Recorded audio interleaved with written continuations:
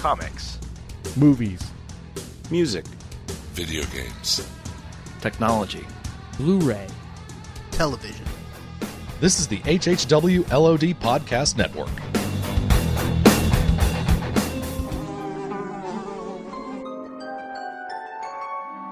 The world we know is gone. No internet, no GPS, no text messages, no podcasts. In a world ruled by the dead, we are finally forced to start living.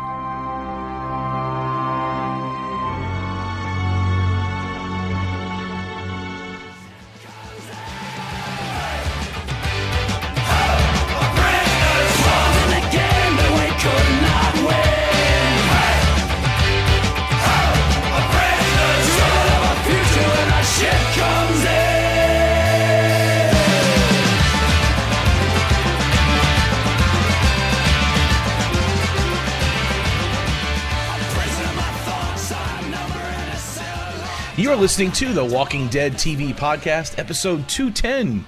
This is for season 8, episode 2 of The Walking Dead, entitled Damned. I am your host, Craig DeMonda. Join with me this evening, Mr. Aaron Neworth. The Damned, I believe, is the episode title. I just wrote down Damned. I'm shorthanding it. Is it actually The Damned? Is it really? It's The Damned. The Damned, excuse me. Walking Dead presents The Damned. The Damned. I forgot my preposition. Excuse me, Aaron. Thank you for correcting me on that one. The Damned.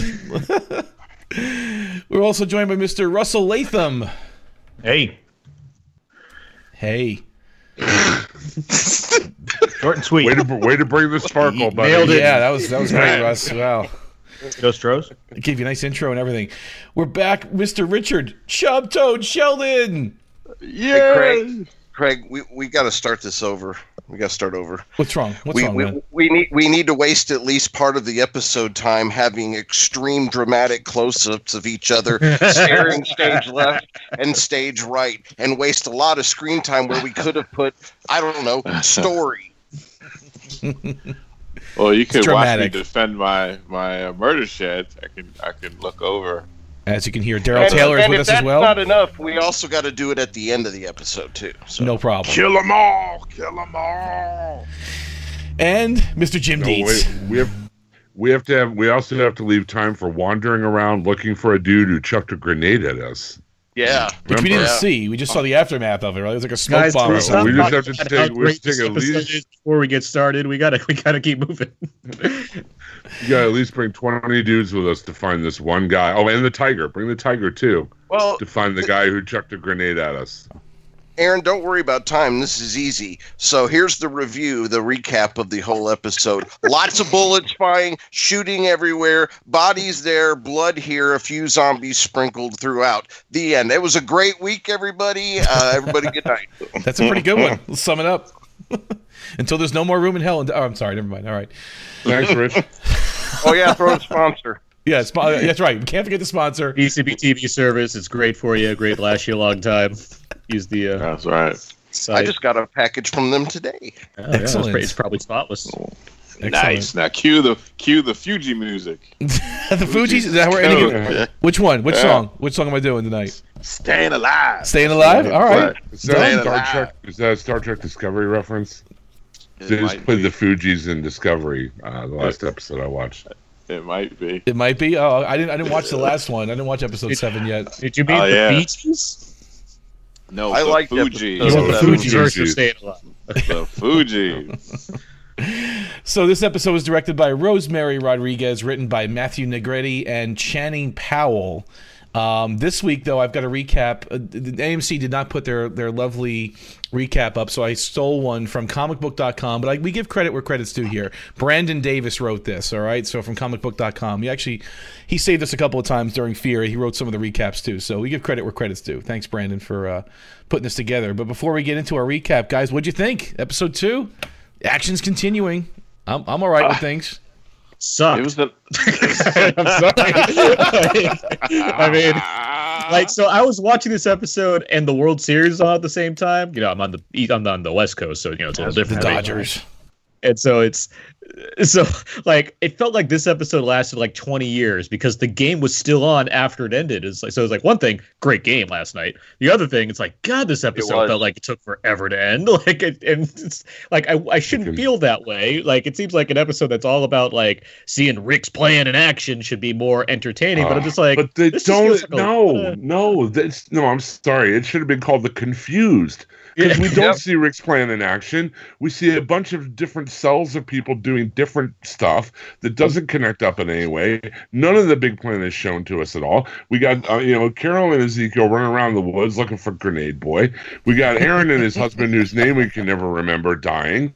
I mean, they have it all split up, and like Chub Toad said, peppered with a bunch of meaningless close-ups, and then this incredibly heavy-handed thing with Rick and the baby. I was just like, oh my god, like, what is this, Bizarro Rick? Well, at least we had the surprise character return, guys. Ooh. Oh yeah, then it took quite a bit to remember him.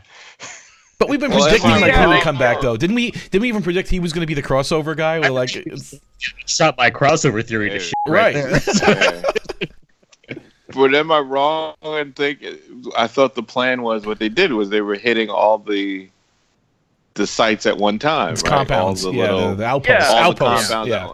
But Daryl, look, if there had been more running time in the episode, they could have, started it off with them actually discussing the plan. It wouldn't take but more than a minute. Well, that's what I thought they did. But instead, it was just so important to have these senior yearbook picture photos of them looking off dramatically. It was pretty cool. Come on, it was cool. But it was cool. Come on. But time out. Keep the anger inside. Give you a second.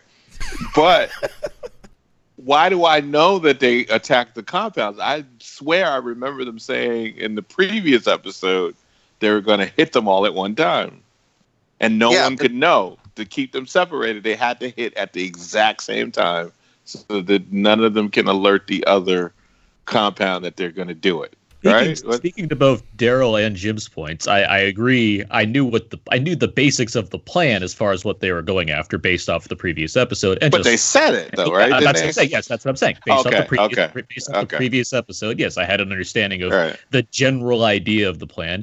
But to more Jim's details would have been nice. But even regardless of details, to Jim's point, it's just more of everybody's so scattered, and this episode has no real, like, I thought last episode was like weird as far as it's kind of like, let's introduce some things and not pay them off. And understandably, this is you have to look at this as a unit, so you have to think, okay, the episodes are going to follow are going to fill in some of the blanks or leave us go. But it's like, this is even worse than last week, where it's like there's no real arc to any of the things that's going on. It's just a bunch of random events that keep occurring and nonsensical things going on as far as why, for example, Carol and Ezekiel and the team are so focused on this one guy when the war's already started. It's not like if they don't catch this guy, Negan won't know about the war. Yeah, that drove me nuts. They said, we have to get him before he tells the rest of them. I'm like, they have walkie-talkies. Everybody knows. I think it's that output. I think what they're doing is there's these lookouts that Dwight let them onto, and then the lookouts are looking out for each individual compound or each outpost. So it's like they have to take out the lookout first, which we saw a little bit last episode. We saw it this episode too. Then the lookouts are gone. Then they go after the compound or the outpost itself. I mean, there's a lot of strategy going on here. I mean, you're right. It hasn't been described to us. We're just witnessing it kind of unfold in a very quick way. I think it's a pretty nice strategy, though. I mean, they went after the Savior's main compound. It got them untangled with a bazillion walkers, right? So they're kind of tied up. Now they're going after the individual outposts. And it's pretty grand strategy. I mean, they're not just is it only me and you, Craig, that like the episode? I guess I'm digging it, man. I get it. I understand what they're doing. So I like the action. The action. The action was good. It's just that there was a lot of things that didn't make sense, and it would have been nice to have a little exposition of what the strategy was, rather than them, like Jim said, running around like chickens with their heads cut off. And the other thing too, they needed to lay down rules of engagement, because that whole back and forth with Tara and Jesus, and I know the saying is Jesus saves, but damn, come on, this is war. Yeah, that was a problem. Well, they did like around. Just get out there and do your job. They did lay out the thing. That was when they kept showing the flashback of them saying we wiped them out. Like that's Morgan's flashback, right? And that was Yeah, two we seasons wiped ago. them That out. was when they first hit that satellite compound in season 6, like episode 13, I think it was, or 12, whatever that was. I mean, that was, I don't know. And then I can't believe they actually moved back in that place after they killed everybody. They just, okay, let's move back into the satellite. No problem. We're safe here. I guess I just felt like I didn't need it really spoon fed. I kind of got the gist. It's like, they're hitting them all. They're and the whole Jesus and Tara thing. I was fine with that, because to me, look, ultimately they know if they beat the Saviors, they're going to have to sue for peace. Like at some point, you're not going to kill every last single one of them. That's impossible. So if you could either be benevolent and show like, hey, we're not monsters. We're not looking to wipe you all off the face of the planet. Right. We're looking to get rid of this guy that we know from your perspective, he has done some despicable stuff. And if we could prove to you that we're not just like him, or our group is not his group, just from a different perspective, we're wanting to be better. We're wanting to build a community. We're wanting everybody to participate and everybody to feel involved, and not just like, we're just going to come in and we're going to massacre everybody. You're not going to, I mean, it's kind of like the cliched, like we have to win the hearts and minds. I mean, it's kind of that, argument of war. And but they don't have a jail for all of them. That only seems to apply to what Jesus does at the very end of the episode, as opposed to the scores of people they do just go around terminating the entire rest of the episode. No, I mean, I'm not saying I don't buy into the logic of what they're trying to accomplish. It's just like the episode's so mixed on what it's trying to say. When you get to like one random guy who has his hands up that pisses his pants that ends up being a bad guy anyway, versus like the scenes leading up to this are just them capping everybody left and right. It's just like I can't. And then some of the scenes they're using to try to to sell this theme or whatever are just really ham-fisted. Like the scene with Rick fighting the anti-Rick, as I'll call him, because he's dressed the same way just like him, right? Yeah, he's dressed exactly. And then he comes in and finds the baby, and there's a mirror hanging over the crib, so he can look at himself thoughtfully and think about how this could have been him. It's like, okay, we get it, dude. This is about as subtle as a bull in a china shop. Come on. Yeah. Here's the thing, Russ. So they do deal with what Russ is talking about, like that so-called sticky ethical wicket or whatever, but in just the most obvious and dumb way. I mean, I'm sorry. I had problems. Well, I get wanting to, show humanity and whatnot, but here's the thing: is I was kind of buying into it when it was just Tara, him, Jesus, and that guy. But then after he almost loses his life because of his showing humanity, he turns around and not only does it again, but to a whole group of them. Any one of them could have a knife in their boot, a gun in their back, something like that, and it just takes 1 second and he's dead. I mean, he should have learned from just 2 minutes earlier that it's not a good idea right now. We're in the beginning of a war, and the plan is wipe them out. Well, they don't have a jail to put them in, too. Like that's the other part of the problem, right? Like, doesn't take much to dig shallow graves, though. But the other thing is, I mean, we know that the Saviors have like worker class too, don't they? Like we know that they're like Saviors, and there's people that work for points. So it's like even when they defeated the governor, they took a lot of the people that they didn't go out killing with the governor. They just kind of lived in Woodbury. They took all of them into the prison afterwards. Like they were just people. So I mean, there are going to be some quote unquote civilians at the end of this, but we know those people in that satellite outpost were not civilians, quote unquote, or they weren't working on points. Those were all Saviors that were there. And the Jesus thing, I think for him, he had to prove that he was right. Like so he was wrong about the one when him and Tara got into that argument. And yes, it was probably, I mean, he even admits like when they go to do it again that, look, I could be wrong, but I mean, it was they were clearly, I mean, it was one dude and there was like 100 of them. So, or what 30 of them, whatever. And then when the rest of them, I mean, they were clearly outnumbered and they clearly had no recourse. So from the surrendering side, they had nothing to lose. Like it was certain death if they tried to open fire because they would have been annihilated. The best hope they had would be to surrender. And it proved, I think it was important for Jesus to prove to Tara that, look, we can be civilized. We can win without massacring. Mm-hmm. Like, it is possible. And each situation is going to be different. Like, you know, with Aaron and all of them and their group, I mean, those people were true believers, right? Like that group, they were armed, they were ready. They had somebody leading them that was, you know, rallying to the cause. And that's a little bit different. And again, those people were on the perimeter. Those weren't, you know, the poor schmucks that were on the inside. So I think I mean, we see that in war all the time. I mean, some battles, you know, people get wiped out all the time. And then, you know, in other battles, you know, they're marching to Bataan. I mean, but that's the scary dilemma, is that, and they go through it now with when we're having problems with Iraq and you know, like, you don't know who is you know, the people that are not involved in it, or you don't know who is in it and who is not. And it's like, can you afford to take a chance on that? Can you, like, when they were like, when he said don't shoot, when Jesus said don't shoot until they shoot first, and the woman had a valid point when she said that means someone else dies, right? Yeah, you know, like, and I like the dilemma of that, where it's true, like, why is it worth one of us dying because they made that choice to be part of that army? That comes with the war. Like, that just comes with it. Like, if you choose to be on that side. And even if they decided to say, okay, we'll go in and wipe them out, then they're going to have to go in, clear it room to room.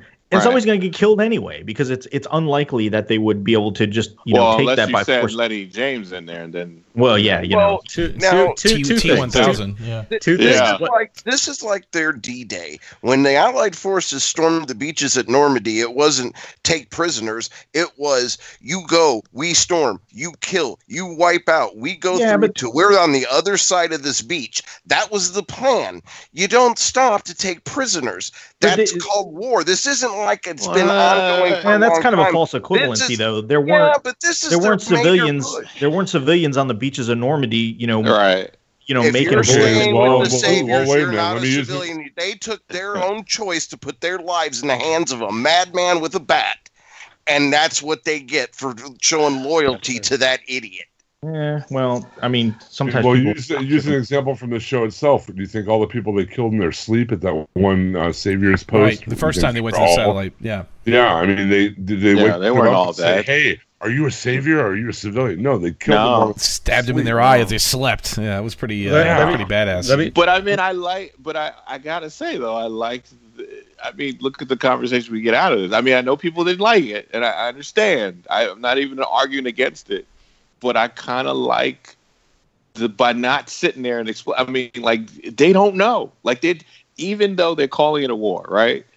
They're not army people. Like, these are not soldiers, really. I mean, these are people that survived terrible situations and lived long enough that they're here, but they're not really trained. All these people are not really trained soldiers that are prepared for war like this. Like, they're still trying to figure shit out, right? Daryl, you're saying, look at the conversation we're having, and I agree with you. My problem, because the details we're getting into are details. They're the kind of things that us nitpicking them, which is what we're doing because it's a podcast. That's the kind of thing you'll get called out for on the iTunes reviews for like going too far into nitpicking. But the things that we're specifically talking about is one scene. It's the scene of Jesus making a consideration of like, should we kill these people or should we? Hey, let's actually take prisoners. There's still, 35, 37, 40 minutes of this rest of this episode that I just did not care for.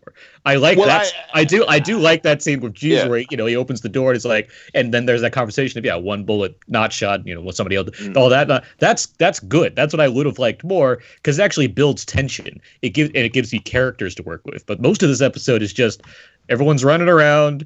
No one's really saying much. It's not that it matter of me needing exact detail. I don't need to be spoon-fed for me. That's not the problem I have. It's just there's no suspense here. It's just boring to watch. And I'm surprised. I was surprised by how labored everything felt by just sitting here thinking, okay, here's another scene where a bunch of people run into a room and shoot people. It's like, okay, that's nice, I guess, if that's what you wanted, but that's not the show I'm here for. And it's not.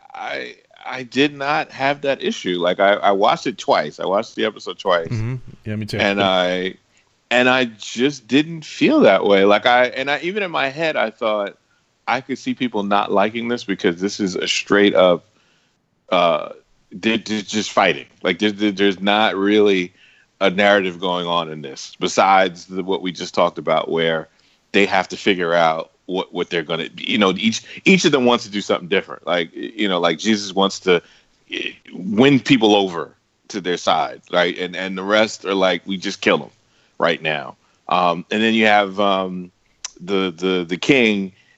Every time he says nobody dies or some nonsense like that, what's coming. Like there are going to be casualties in this thing, right? And there's going to be somebody that's going to affect him if it's not him that gets killed. But I didn't have that issue. Like, it didn't feel like it took long. It was a long episode for me. Like, it was just constant fighting, but I felt the tiredness of it. Like there was nothing fun about this. There was no superhero fighting in this. I agree with that. There's nothing fun about this.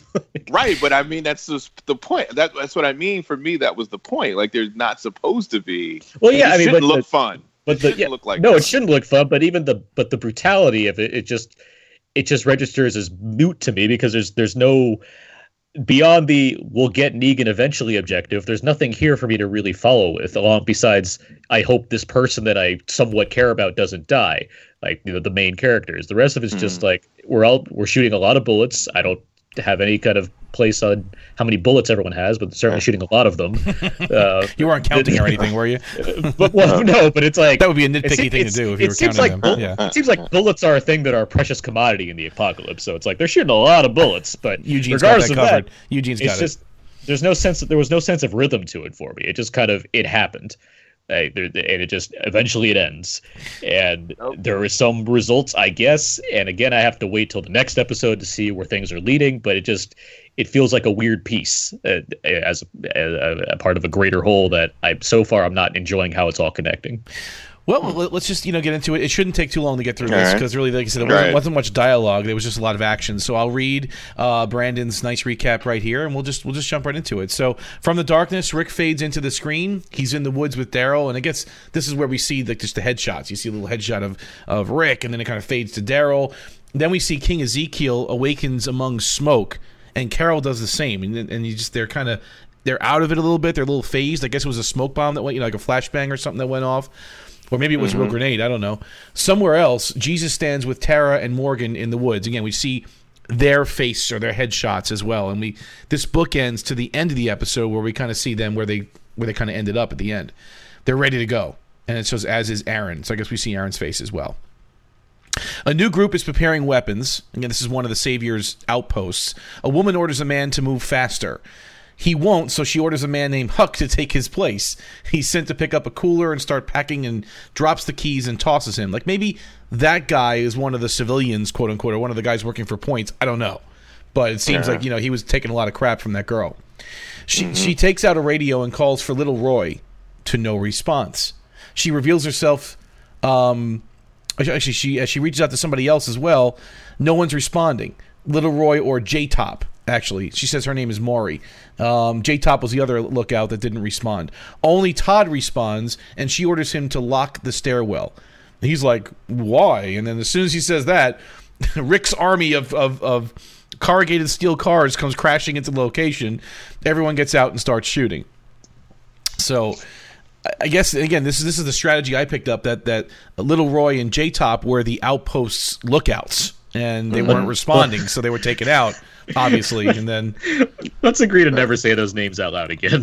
Little Roy and J-Top, come on, man, that's it. I kind of like that. Well, is Little Roy? Is there a Big Roy? Is that why, like Fat Tony, or was it Fat Nick, or whatever it was? What's the one that got killed? What was it? Was it I think it was Joey. Fat Tony. Joey. Fat That's what it was. Joey. Yeah, Fat Joey.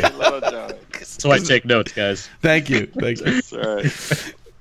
So Rick's army of cars come crashing. Everyone gets out and starts shooting. And this is the group led by, I guess, ostensibly led by Aaron, pretty much. This is his group. Right. And I love how they blended the Hilltop people with the Alexandria people and the Kingdom people. Like, they were all in these mixed teams, which is pretty neat. You had a little bit of everybody in all these teams. It was a great big melting pot, some would say. It's good, though. And then the credits all happen. in the same gang. Yeah. Jesus, Morgan, Tara, and Diane prepare for a raid on the satellite location.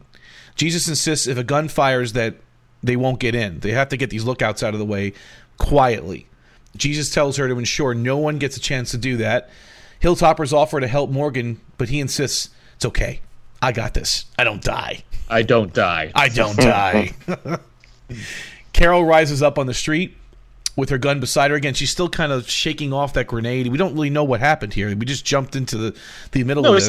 We saw it was the end of last week, where like the last week's episode, they came out for the guy and he threw. Right. Like, there's a guy, and he throws a grenade, and then the smoke goes off, and then it cuts to what's going on at the compound. So we didn't see what happened to Carol and Ezekiel's group. I would have wished though they did a Michael Bay moment where they get up and then the camera goes around, and then the king says it's getting real, and then they just cut it out. I love that. That would be hilarious to me. But go ahead. So walkers are approaching the group. He pulls his sword. What does he say? The damned are among us, or something. The damned are among us. And this is some amazing little fight moves. I mean, Jerry is a badass with that axe, first of all, okay? Jerry's getting down. Jerry is, and he's like, protect the king, and he's got the axe, and he's going after these walkers, and the king is not so bad with his sword. Yourself. Yeah, he said protect yourself. Because the king got this. He's good with that sword, man. He's putting it right through the jaw. I mean, he was no joke. He had that little look. He almost, I don't know if you guys caught this, he almost looked at the camera. Like he was he was a millimeter away from looking at the camera. Like we always joke about, like, you know, like Strands would look at the camera or something like that. I got this. I got this. he was so close looking at the camera. It's not even funny. This for you, Ma. You don't become the king because you're okay at fighting. Right. So Carol's worried that their ambush will be ruined if the man that they, that got away warns the outpost before they get there. Ezekiel gives orders sending a man back to the kingdom, says if there's trouble to unleash Shiva from her cage. They now march forward to the compound and to certain victories. They figure out that the compound is north. They're going to march north. They're going to find this guy. They're going to win. The king is very certain about that. Trust the king. He even says it. Trust the king. Trust the king.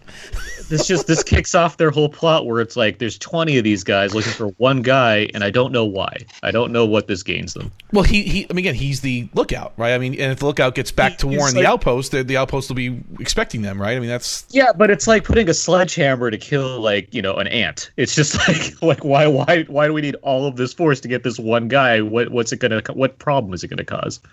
Yeah. Aren't they working their? Well, they're working their way to that post anyway, though. They're working their way there anyway. But they're counting on surprise, I guess, is what they're trying to say. Like if they come in and announce that their whole plan is going to be thrown out, it's going to be a problem. It's it felt narratively confusing. I'll say it that way. It's not that it's not like Ezekiel needs to look at the camera and tell me this is, here's A, B, and C of our plan. But it's just like in the context of this episode, I'm like, all right, I get you need to kill this one guy, and it seems like you're just sending all of these people to get this one guy. I'm not getting the sense of like what the greater issue is of like we need to also go to this place. It's just like it just feels to me. It's just like I'm looking at a bunch of overkill to keep these characters occupied. I have a question, though, about this sequence and whatnot, and that is now with the different groups on Rick's side. I mean, these are several communities that have come together and are now doing this assault. Now, the Rick side doesn't have like a standard uniform. The Savior side doesn't have like a standard uniform. That tiger is not going to know everybody on the side. How is it able to distinguish who is the enemy and who is not when it jumps out? Chubtoad. There's a little movie called The Jungle Book that I believe shows how intelligent tigers are. Exactly. Allow me to direct you to the law of dramatic convenience. Yes, I guess. Because listen, let me tell you something. If you believe that the tiger, even if they did do the sniff test, would only choose the people that he were familiar with in a fight after he's already tasted blood and killed a bunch of people already, right? He would be bloodlust. This is a magical tiger. There's a little phrase I like to refer to called Tigris a Machina. Right. Tigris. Right.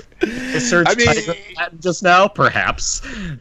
even when Carol was introduced, to the kingdom and all that, and with the tiger and Shiva, there's almost a wink of it. I don't know why this thing doesn't kill everybody. Like it's almost like we just trust Shiva. Shiva doesn't kill us. Like that's kind of tiger kind. Okay. Yeah, that's just kind of the deal. I mean, with this universe, you just have to kind of accept it. If you're not going to get this at all. I guess it would make a little bit of sense because I don't know how much you can train tigers. I guess you can quite a bit. Those guys in Las Vegas. Can you off stock, Greg? I want to hear that ended I was going to say, it worked out real well for them. Once you get that blood, right? But with Siegfried and Roy, wasn't it? Siegfried and Roy, right? He got bit by his own tiger. But besides that, let's just put that aside for a minute. If Ezekiel just like pointed or made a gesture at the intended target, would that make you feel a little bit better? Like, okay, so she was trained that whatever my master points, that's who I eat. Like, I'm just saying that I'd like a little bit of realism in my zombie show. That's all I'm asking. Then the tiger is killing everybody. Then she was killing everybody. Your face is going to be so red with the deleted scenes of The Walking Dead Season 8 show. Right. Ezekiel throwing up a cloth of a savior and saying, sniff this girl. It slowed down the whole episode. They had to take it out. Deleted scene. It's on the cutting room floor. That's it. Oh, man. So at the other Savior outpost, Aaron, Scott, Tobin, and others lay down gunfire, and they spread out. So this is mostly an Alexandria crew, it seems like, at Aaron's intended target. Meanwhile, Rick, Darrow, and others take out Saviors from a distance before raiding another compound. They're here to find guns. Right. Aaron's shootout continues. Eric is unleashing bullets. I saw a lot of face shots of Eric, man. I was getting a little worried. In fact, my girl was sitting next to me. She goes, something's going to happen to him. Something's going to happen to him. Because you never really see a lot of Eric, you know what I mean? Right. After they showed the third or fourth close-up of his face, I'm like, all right. She's like, she's pretty perceptive. She's like, yeah, something's going to happen to him. I go, you're probably right. Oh, I was sure he was going to die. He hasn't died yet. He only took a bullet to the gut. That could be survivable. True. To speak to Jim's point about the show sledgehammering you over with meaning, it's true, and that's something that's always been evident on The Walking Dead. And I would have liked to think that season 8 would kind of get it through their skull that, like, hey, we don't necessarily need to. It's weird how the show wants to play so fast and loose with subtlety, because like last week's like, let me show you glimpses of a possible future or dreams, but also let's have the most obvious subtext possible. Let's have text on the screen, and that's what it felt like this week again, where it's like, there's a lot of shots of Eric. Pretty sure Eric's gonna get shot. You're right. And later on with the Rick stuff, where it's like, we talk. Generally, I like the way the show's made. Like, I think it looks really good, but direction's not always, just clarity. Direction's also what you're not showing and what you can help, the viewer just kind of infer for themselves. And this episode's not doing itself any favors by how just very obvious it makes everything. It's just the staging just feels so like, yep, let's. There's no. I mean, that's what I was saying about no tension. There's no real surprise in this episode. It's just, yep, there's another scene of this. Like, that's part of my issue with it, where it's like, there's no build up for me to really appreciate the developments. Like, if you want to show me this stage in the story, I'm cool with that. There's a way to make this work. But the way it's being handled for me is just like, I'm really failing to, to get in on the kind of the drama that's going on around us. So, I mean, how do I put this? I don't know if I said this before. It's very refreshing not to have the time jumping, though. Like, that was very distracting last week. Like, this is. I'm glad that was not here. Right. Like, I just wanted to just get that off my chest. First of all, it felt good. I mean, I know you have some problems with this episode, Aaron. I definitely hear that, but it's like, it seems like it just was easier to follow without all that crazy time jumping that happened last took week. It out because of this didn't work last week. So Eric is unleashing bullets. Maury insists our people make an opening. Maury is the savior on the inside, the leader. At the satellite station, Morgan bangs on the fence to attract walkers. And who is it? Somebody put a tweet out there. I think was it you, Chubb? You put a funny tweet out there about Morgan doing this, or somebody did? Like, why did they bite his fingers off? That was you, Aaron. Okay, yeah, right. Like, why did they bite his fingers off or something? Is that what you said? Like. Someone commented on my tweet. My tweet was just Morgan rattles some fences. But, okay, gotcha. All right. And I thought I saw one that was like, why don't they bite his fingers? But he was like just banging with the palm of his hand against the chain link fence, and it was pretty cool. Yeah. Mine was on this week's The Walking Dead. Ricky reunites with an old friend. King Ezekiel teaches Carol to smile while Jesus saves. That was mine. That was pretty good too, actually. So two saviors head over to investigate, and these are the quote-unquote lookouts that they need to take out quietly. And Diane hits them both, and I don't know, she must be a really quick shot because it was like one arrow and then the other, both headshots. It had to be at least 50 yards away simultaneously. Like that was pretty intense. I mean, I don't think even Daryl could do as good as that. Like, that was pretty good. Well, let's just remember, thousands of rounds of ammunition were spent on the saviors this week, but the arrows landed with precision. That's how it works. Tara, Jesus, and Morgan venture inside. They use silenced pistols. And again, this is the exact same compound we were in before. They use silenced pistols to put down the saviors. Diane whistles, and the rest of the group, comes in. And they're so, military at this point. They're using hand gestures. They have they have little groups even within their group. Like Morgan's got his group, and Jesus and Tara together, and then Diane has her little group. Like they're so organized. They know exactly where they're going. Obviously, they've been to this compound before, so they know the layout. But I just love watching this. The music kind of ramped up a bit here. It was real intense. I love this stuff. I'm sorry. I can watch this, no problem. This is fine for me. Morgan's small group posts up outside a door, and they're kind of all waiting for the signal. He's accompanied by a nervous hilltopper. I wonder if that's his name in the credits. Nervous hilltopper. It's Dean. It's Dean. Thank you. I wrote it down. It's Dean. Thank you. Thank you. Nervous. He was shaking. He got the shakes. So Rick looks at a map, which should be leading him to guns. Daryl hasn't found anything. He starts kicking a door to another room. I guess they're going to go upstairs. All these things were laid out by Dwight. You can see Dwight's handwriting on these little pieces of paper. And apparently he thought there was a cache of guns at this church or wherever they were, but they had a hard time finding them. At the Savior outpost, it appears that Alexandrians are winning. Maury orders her men to push the survivors back because these guys are too scared to move in. Like Aaron is just sitting there and his group unloading bullets, but they're not moving in on them. They're just kind of holding the line, but with a strategy we didn't know about yet. Scott tells them they have people coming to their right. Aaron orders everyone to stay put and pin them. He says it takes care of itself. That's the plan. There's your exposition, guys. You got one little half sentence there. Yep. In the satellite station, Eduardo is ordering the group to hold. Tobin, back to his group, is ordered to move in. Eric wants to go in place of Tobin.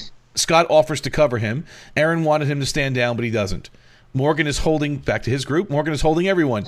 Jesus drops his hold signal, and the raid sees survivors dying in their bedrooms. Pretty cool. Eric is moving in. He's aggressively shooting. Back to Morgan again. The door opens. Saviors come running around the corner and shoot all three men, including, it appears to be Morgan, although, again, he must be a cyborg at this point. I mean, I don't know. He didn't seem to be injured when he got up. Chest plate. Oh, was that what happened? Yeah, he had the chest plate. Probably, yeah. I didn't realize that BMX stuff was like bulletproof. I didn't know that. That's pretty cool. All BMX equipment's bulletproof. It's a little known fact. It's totally rad. Jim, what were you saying, Jim? You never hear about BMX people gunned down to death in gunfights. Exactly. When he wakes up, was it just me, or did it seem like a little bit of Terminator music there? Oh, there was. There was for sure. Okay. I'm glad. I almost tweeted out is Morgan the Terminator, but I didn't want to tweet a spoiler. But I was like, so he's the Terminator now. It's fun because I watched all my girlfriend and I. We just watched all of Stranger Things season 2 this weekend, which is set in '84 when Terminator came out. There's a lot of James Cameron in season 2 of Stranger Things, and there's definitely that score also has some kind of Terminator beats in it. Yeah, Brad Fidel's score for Terminator. If you know it, you know it, and it does very clearly. He's going for it a bit in this episode. I definitely heard it. Nothing wrong with that. Nothing wrong with any of what you just said. I have nothing wrong with at all. It's perfectly fine with me. Daryl tosses his crossbow into a ventilation shaft. Rick and Morgan go through it. How's that, Rick and Morgan? How's that possible? They're not even together. I guess it's Rick and Daryl. Sorry about that. A little mistake there. They're on the last floor. Daryl doesn't believe Dwight's note to have been accurate. Yeah, he's a lying piece of shit or something he says, right? He still doesn't believe Dwight. He's been right so far. That's what Rick said, yeah. He's been on the money. Rick suggests splitting up to search for the guns. At the station, Jesus and Tara move to another room together. They find a man begging for mercy. He has peed himself. "My name's Dean," he said, insisting he's not one of them. Jesus wants to deal with the guy instead of Tara killing him. Tara heads back to the gunfire outside the door. She learns Morgan is missing. Diane tells them to stay put and plans to signal them when it's clear. So again, we already discussed the whole. We've already been through that with the whole discussion between Jesus and Tara and saving the life and executing him and all that. Tara interrogates the man. He says, "I'm just a worker," he said. He was brought here from the sanctuary and forced to leave his family, so he's pretending to be one of those points people or the civilians. Jesus doesn't want to shoot him. Tara questions the man and wants him dead. Jesus knows she's here to get Jesus knows she is here to get revenge for Denise. Let's see, a gunshot gets her attention. Finally, we're getting that vengeance back in here just in time. We all remember that one, right? We all remember how vital Denise was to the plot. Back in season 6, she took an arrow to the eye, right? Yeah, that's a whole season ago. He is confident he can take them as hostages and escape. He takes aim at Tara, but Jesus gets the gun from him and frees himself. The man is on the ground, telling Jesus he won't do it. Jesus knocks him out and ties him up. He's almost like taunting Jesus to shoot him, but he doesn't, just kind of cold cocks him with the gun. He's like that one, what's it? The one of the termites that was taunting, was it Tyrese? Was it Tyrese? Oh yeah, the guy who's chewing the gum, and you're not gonna do it. You're not gonna kill me. Was that Tyrese or was it somebody else? It was. They were in that little cabin, and the baby was there. Judith was there, and yeah. You know the black guys on the show are interchangeable, so sometimes it's it could have been T-Dog, Oscar. It was T-Dog. Any one of them, right? Yeah. T-Dog. Was it T-Dog? Remember when T-Dog was at the Terminite? He lasted that long. Remember that? Yeah. I remember when you drove that bus for those kids, man.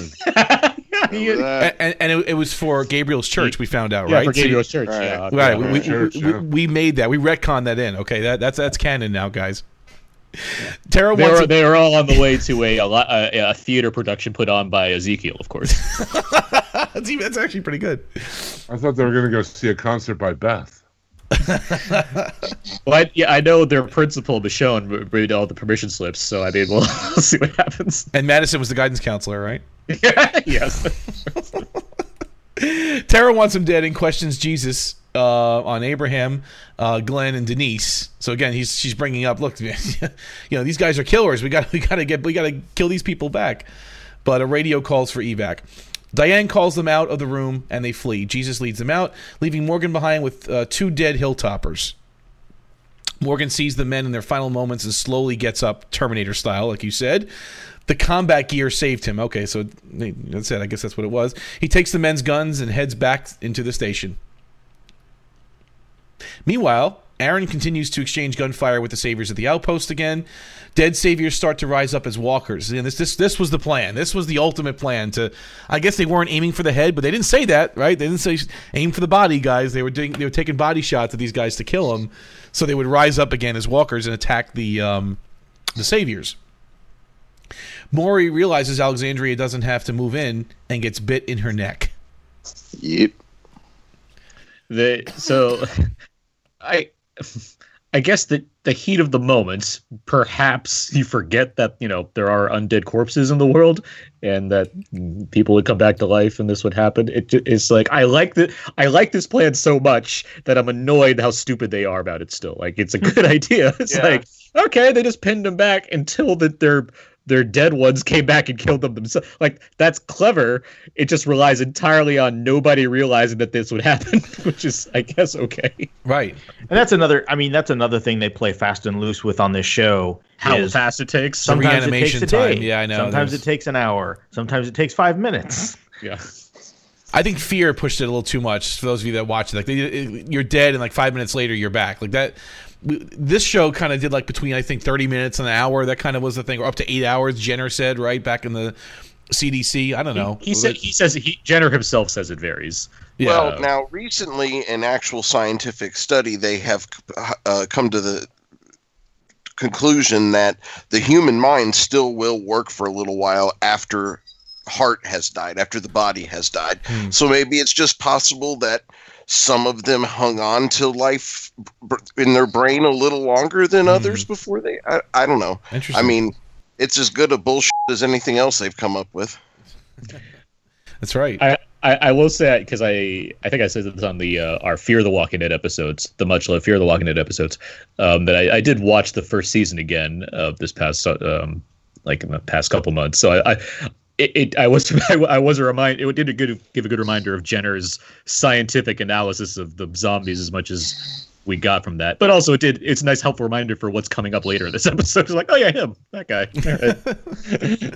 So in the woods, Jerry takes out a walker. It's covered with a foreign substance. They don't know what it is. Oh, he crushed it too. He crushed that walker. He was great. Headed too. He is just he's a bull with that axe. It's great seeing him fight.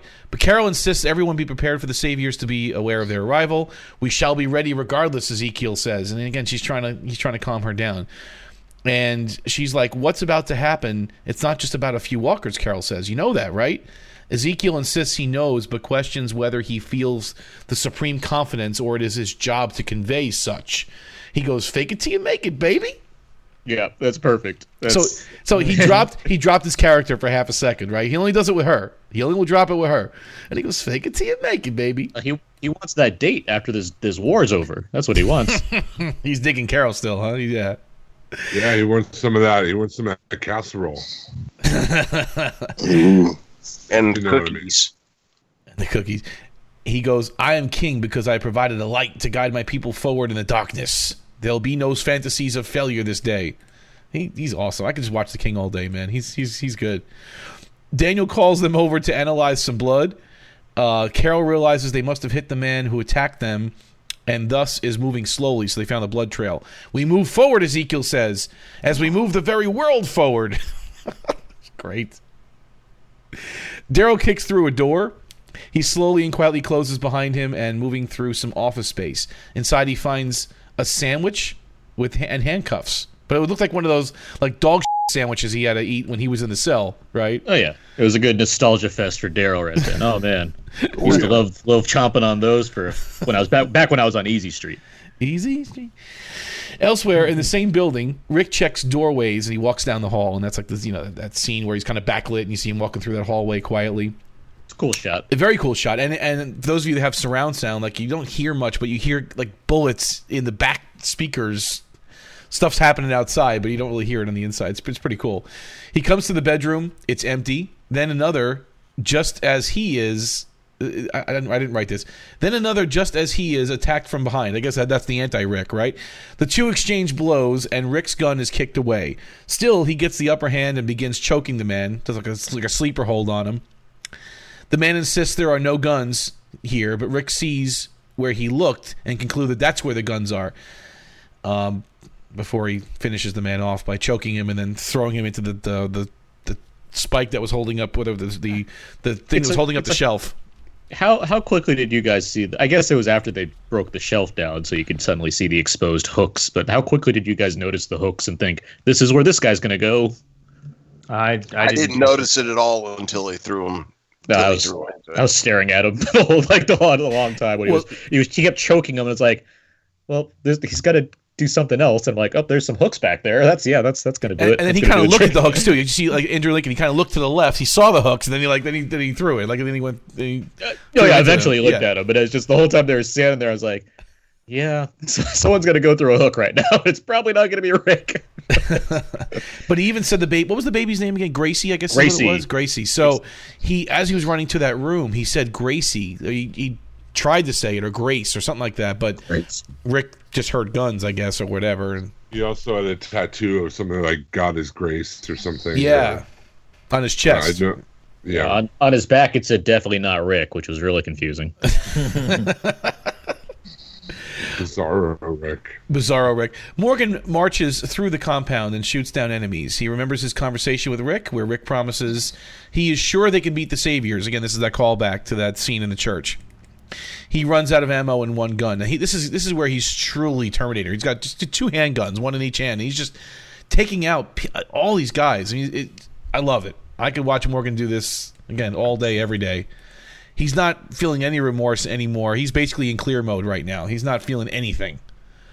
Like before, you saw him wince every time he had to take a guy out. Like now, he's not. He's just mad now. Yeah, right. It's fine. Yeah, no, it's. I get it. It's just all right. I get it. Like he's killing fools. He's doing his thing. Like Lenny James is too awesome for me to not like this, but like it's. Yeah. I'm hoping we get more beyond just he's just now this like this guy. Like I'm looking forward to seeing. What's your guys' take on Morgan? Because we've seen him be, guy trying to survive to complete, almost catatonic to learning to be samurai sensei. And now he's the Terminator. And he had that one line where he just said, no, we have to kill them all. That's what we're told. That's what we're supposed to do. Right. Do you think he's just broken? Like he's just like, I'm trying to find like the reason he went from thou shalt not kill to kill them all. The issue I have with Morgan is similar to Carol, where the show, it's not the actor's problem, but the show suddenly needs them to be a certain way to kind of conflict with what they have been. And I don't think it's making the necessary connections to really make me suddenly buy.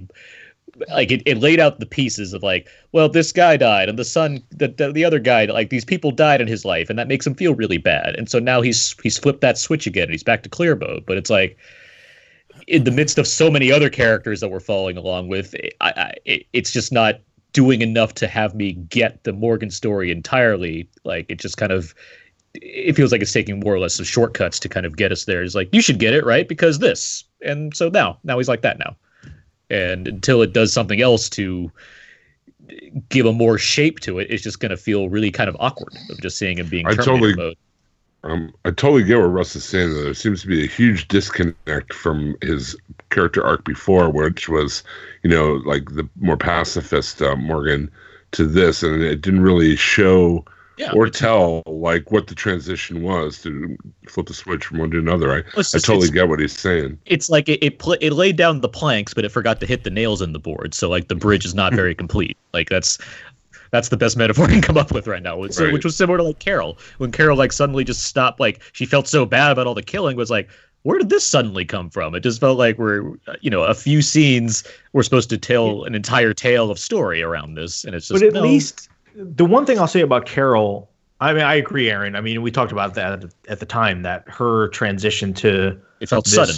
Yeah, it was sudden. Mm-hmm. But at least with Carol, it was.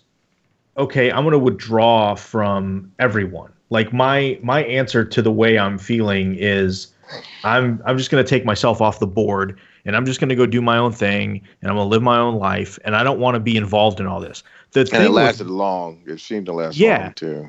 Yeah, and the thing with Morgan was when he kind of went down that peaceful road, he didn't isolate himself. He still was in the middle of the group. And so I guess that's the part that is just kind of weird. With Carol, we were annoyed to begin with when that happened, but then later on, like last season, it at least started to flesh out why. Like it gave us better reasons. And right. I think we're still in the early part of this Morgan thing until it gives us the why, and that doesn't make it better. It's just I know they're going to have to do something with him. It's just not happened yet, and so it makes his character suffer as a result at this point right now. And I could see like with Carol, the Glenn and Abraham thing would be enough, right? Like that would be enough to set somebody to put her back. Yeah, and that I was okay with that. But Morgan, like you can't use that excuse for Morgan because Morgan knew that, but yet he was still the way he was. The pacifist. So Morgan, they're doing it. This will be like the fifth time he switched around. He started like then he went to clear mode, then he went back, and now he's back again. That's four. I've counted four. If you think about the sheer amount of people Carol killed at Terminus, she counted them. I mean, she had a book going. She killed a bunch of people at Terminus. That was always in my mind was the justification for her. For that change was that she had done so much, killed so many like living people, not just walkers. That's. I don't think Morgan's going back though. I think this is it for Morgan. Even when they made the shot of looking and he's dead inside, like he almost like he had the dead eyes. He did actually on his face. Yeah. I kind of think this is it. I think that they're saying, this is it for him. He's not going back to humanity. But he already did it. He quoted it last season, I think, when he was like, once I turn that switch, I don't think I'm coming back. When he was talking to Carol, like I think that's it. Well, I look forward to when they set Morgan on fire and his robotic corpse that bounces from the grave and goes after him. Special effects by Stan Winston. Outside, Jesus leads everyone to the door and orders everyone to wait for the enemies to fire first. One man comes out and points a gun at the group. He's ordered to surrender and does just that. He orders more men out and they drop their guns. Tara tells Jesus that even if Maggie listens to him, Rick's going to listen to her. I'm telling on you. And these people will die. Morgan continues his we already talked about this, the surrendering. We've already just we hashed all that out beforehand. Morgan continues his pursuit of all these men. All these men. I don't know what that means. Shooting. He's shooting everybody. He's killing everybody. Shooting them along the way and chasing others down. Okay. He comes to some sunlight. He has to adjust his eyes for a minute. And this is they do a little trick with you here. I don't know if you guys caught this. I caught it on the second rewatch. The guy Jared, who's the dick that used to harass the kingdom people, right? For a second, and this is from Morgan's point of view, he was still holding a rifle. Right. But that was from Morgan's point of view. And then when Morgan got up on him and they were looking at like the other people's point of view, he was disarmed. Did you guys catch that? Like, I don't know if you saw that or not. Okay. I think they did this purposely so that, again, in Morgan's head, this guy is still, he's still a threat. But in reality, he was not holding a gun at all. He was just standing there. But what was he saying? He was like, "Oh, you got transferred here too." What was he trying to say? I didn't get that. Like, he was talking to Morgan, right? You transferred over here, or like, what did that mean? Like, transferred? Yeah, I'm coming here to kill you, man. Like, what do you mean transferred? I don't know. I didn't really understand that line from Jared. What was the line? Sorry, I didn't get that line either. That was confusing. He said you got transferred. I thought you get transferred. Jared, the dick savior, is like, talking to Morgan. He's like, you got transferred here? Like, what does that mean? I don't know. I think he just thought Morgan was just some dude that was going there to work. Like, he didn't realize what was really going on. Oh, okay. Because I he remembered him from when he took his stick. Remember, he took Morgan's staff for a while when he was back with the Kingdom people. And he was ordered to give it back. Remember? And then, I don't know. They're under attack. How does he think Morgan's there to work? Maybe he doesn't recognize it as Morgan. I mean, that's the way I took it. Oh, he knows who that dude was. Because the whole thing with the staff, he was ordered to give it back to him. Remember that? He didn't want to give the stick back. And then, I don't know. Something with him and Morgan. It was just a weird line. I didn't catch that. Maybe I was checking my phone on the Dodger game when this was happening. Well, check it out again, guys. I think I'm right. I think also that little weird shot of him holding the rifle, that was a little trickery there, camera trickery. Yeah, I want to check that out because that'd be kind of cool if that is what they did. Because I didn't. Yeah. That's because I kind of thought the awkwardness was he couldn't turn it off. Like Morgan was such in that mode that he couldn't stop himself. I'm a Terminator. And it was almost like he was saying, and then when he was almost childlike when he said, isn't that what we're supposed to do? We're supposed to kill them all, right? Like, he was quoting Rick, actually. He was actually quoting his words. Yeah, right? But he said it like a child almost. Like, I'm just going to follow what I was told. Like, I'm just going to do this. It was a program. Yeah, like it's a program. Like, I'm done. Like, I was against this. I was trying to save myself from being, from going too far. I'm done now. It's like now it's like you wanted to do the war thing. I know it's the right thing to do. I'm not stopping. Like, no mercy now. I'm a Terminator. That's why. Yeah. I swear I will not kill anyone. Morgan. Love it. Yeah. I'll miss him. I'll miss him when he's gone. Oh, don't say it. Don't. You know they're going to do it. You know they're going to do it. He's not dead yet. I mean, we all saw the Sanctuary steel mill in the back too. So I mean, it's just a matter of time until they dip him in slowly. It's the foundry, right? Yeah, they're going to do it. That's right. That's right. And he'll give us that thumbs up. The thumbs up as he goes. We know. I can keep doing this, guys. It's not hard. It's the references everybody knows. It's good stuff. Well, listen, right here a commercial happened, but this is not just any ordinary commercial. We did see some pretty cool commercials though in this show, but a very special one happened. This is a continuation of something that happened last week. It's called #RedMachete. And Aaron, I'm dying to hear your synopsis, please, because you're going to give it to us and give it to us whole. So please take it away, Aaron. Well, I mean, I guess I was expecting a chapter 2, but it's really just more of the same one from last week. Like, so you can go to the AMC website and you can see the whole thing right now. But I guess the strategy here is to just show you like 30 seconds or something of it. Right. But there are more chapters coming. So I guess the idea right now is that they're playing segments of it during the show, but you can watch all 2.5 minutes of it online. Regardless, this one opens with like the machete smashes a head in half. He drops it on the ground. He gives it to the mom, and he starts training the mom how to use the red machete. And so, like, you see this montage of her getting better macheteing, and you see, like we mentioned this last week, like the food supply is slowly going down. So you see that like they have to eventually either get supplies or move. And so, yeah, it just kind of does more setting up with the training of said machete. So we're seeing plenty of machete action, that's for sure. It's very, it's great to see. Obviously, it has a new sponsor, hashtag Taco Bell, of course, so that helps as well. We wish it was Taco Bell. I don't think they were really sponsoring it though. No, Taco Bell was the sponsor this week. No, are you serious? I didn't catch that. Yes. Yeah, I was just presented by Taco Bell. Yeah, we got a sponsor. Because the first one didn't have a sponsor. Hold on, the first this week it is presented by Taco Bell. It made sure to list that in there. And they're featuring that new like the crispy chicken quesadillas, right, Chubb? Yep. That said, when you go to the AMC website, you can scroll and see they have all the shorts there, and on the what's the border one called that we did so much on? Well, Passage. Hashtag Passage. Yeah. You can see it says watch the Emmy-nominated series. Hashtag Passage. It was nominated for Emmy. It says it on the show. Watch the Emmy-nominated series. They didn't lie. No, the show proper wasn't Emmy-nominated, but Passage was Emmy-nominated, right? Okay, that's great. My only question is, have we gotten the Danny Trejo cameo yet? No, I mean he's got an AMC cut from Breaking Bad. So he was in Tortuga, right? He was in Breaking Bad. Yeah, that's right. How can you do a red machete without right? Some kind of obvious without thing, machete. Yeah. Machete. Be killed by a machete. That should be part of the journey. That's great. So listen, Aaron, thanks as always. I'm so chuffed now to know that Liv Moss is the official Taco Bell is the official sponsor of this web series. I feel better now. It's actually good. Yeah. So, Chubb, did you have those crispy chicken quesadillas yet? Have you tried that, or no? You haven't been there yet. No, I have not, and I don't know that I will. Okay, I thought it was on your list.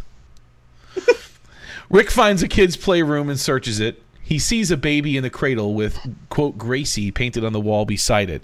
He looks at himself in the mirror as he breaks down, and that's some good acting. I mean, I felt his pain right there. He's like, oh my God, what did I just do? I just killed this girl's father, which I guess could have been him, and we talked about this earlier on, but then he sees himself in the mirror and he looks like just a cold-blooded mess, a sweaty, bloody, cold-blooded killer, and I don't think he likes what he sees.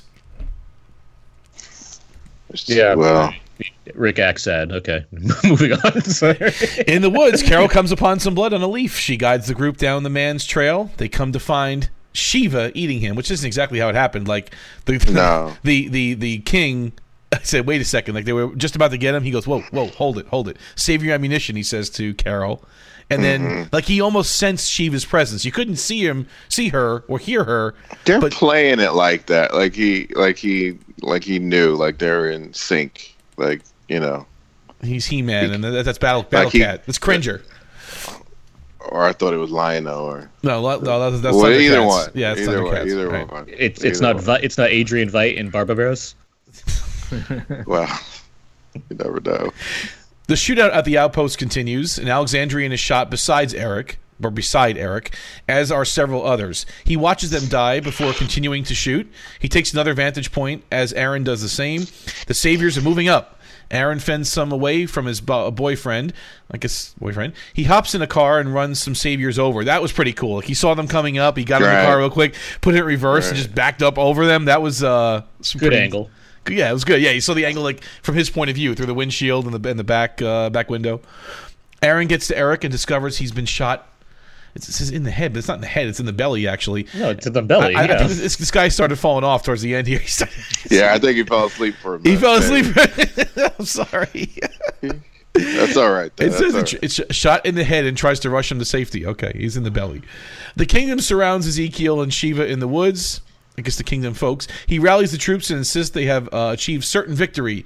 Jerry is holding the man's radio where we can hear, "Hey, Carson, we're on the move, taking active measures," a man says. The Saviors know they are coming. So essentially, even though they got this guy, somehow they know that they're going to be attacked imminently, and they're now on guard. All right. And Ezekiel calls out, "Indeed they do." Like he doesn't even care. No. Rick enters yet another room in search of guns. He comes upon a photo of a family. And again, he's still feeling a little shocked. You can see he's not in full combat mode as he was a few moments ago. He's still a little messed up after killing that guy. A man enters the room. He has a gun drawn on Rick, and we see that it's Morales from season 1. Dun dun. Dun dun. It works. The look on Rick's face is priceless because it's such a, and then it's like follow-up dialogue because it's such a like, "We recruited you to be the surprise guest this week." Right. I can't believe it. It's Aaron. It's just fan service. You know how all the fans have been clamoring for 5 years now. Where's Morales? Hashtag where's Morales? Right. That's why Jordan left this show. I'm aware. Like they kept not bringing him back. So here we are without Jordan. I'm done. I can't take this anymore. I'm done. That's it. You know. I'm taking my headphones and I'm throwing them against my computer. I'm done. Cosplay is your Morales every week when he hosted this podcast. I am out of here. And all over America, the sound of a million people crying out, "Who the hell's that guy?" Yeah. And Rick's like, I know you. I know you. I know you. Yeah, your name is Morales. Like he paused over it. Like he had to think about it for a minute. Yeah. Like, like his script again. I don't remember his name. Well, he doesn't watch the show, so it's, you know. Yeah. That acting is authentic, that's for sure. I barely remember you. Yeah. They did have a few scenes. Like he's the one that actually introduced him. He called him Helicopter Boy or something like that. Like Morales did bring him back. Like that was the one. Yeah, episode Guts is the episode where they're doing the most interacting, and it's like, all right, now he's back. Great. Okay, can't wait to see what happened to him and his family. I'm sure his family like died horribly, and Negan like got to him. Probably. You know, it's gonna be stupid backstory that we'll get to next week. Yeah, now he's searching for some Szechuan sauce or something. I don't know. He's No. Now Pickle Carl. So meanwhile, Daryl is deep in thought.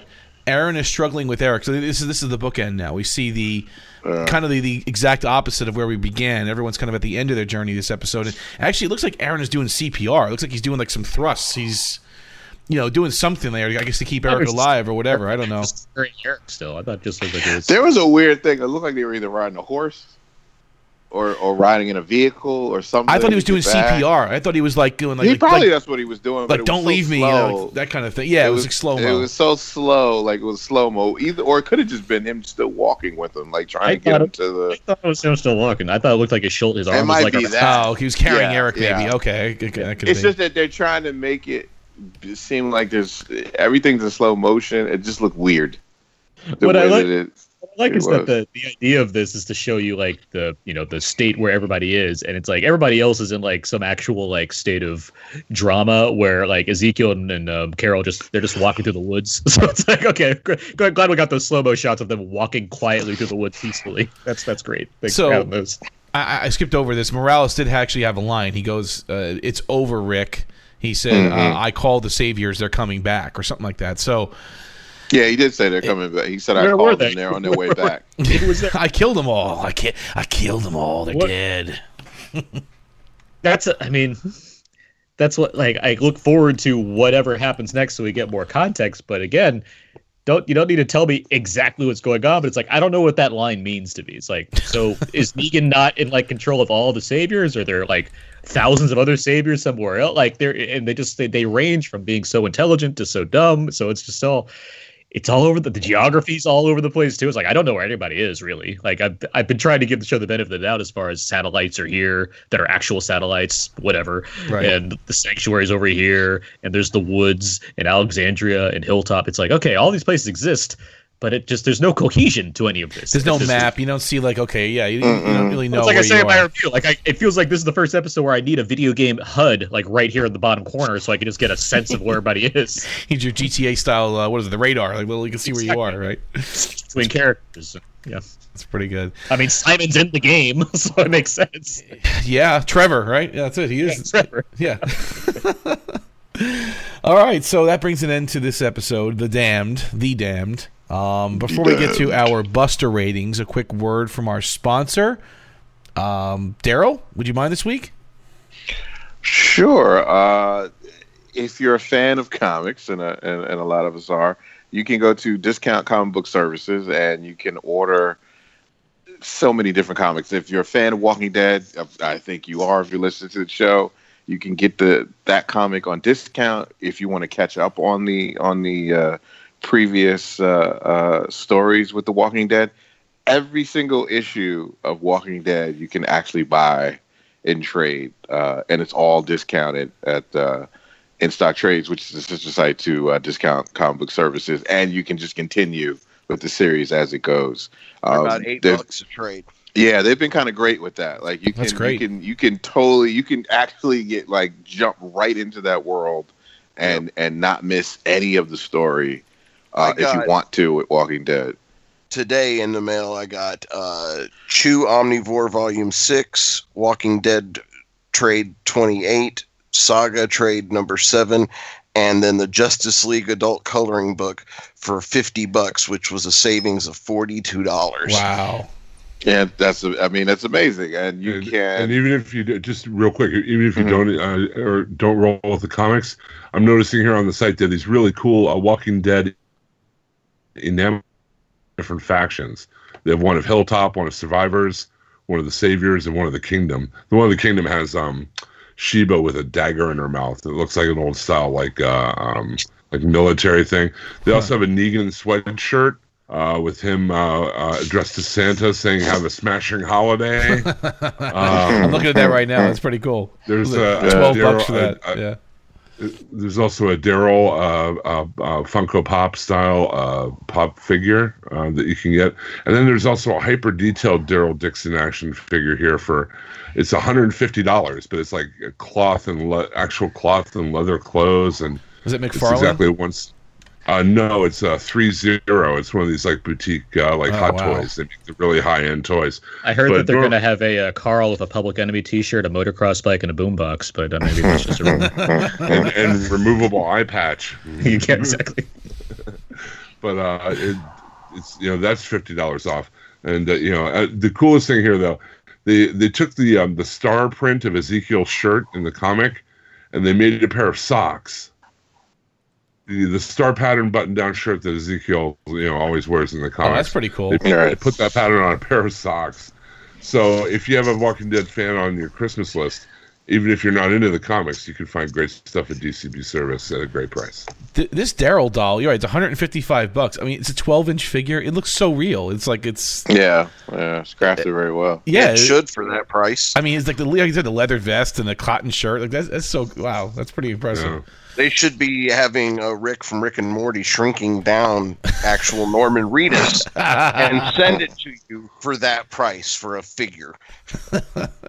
Well, some people like those high-end action figures, They do.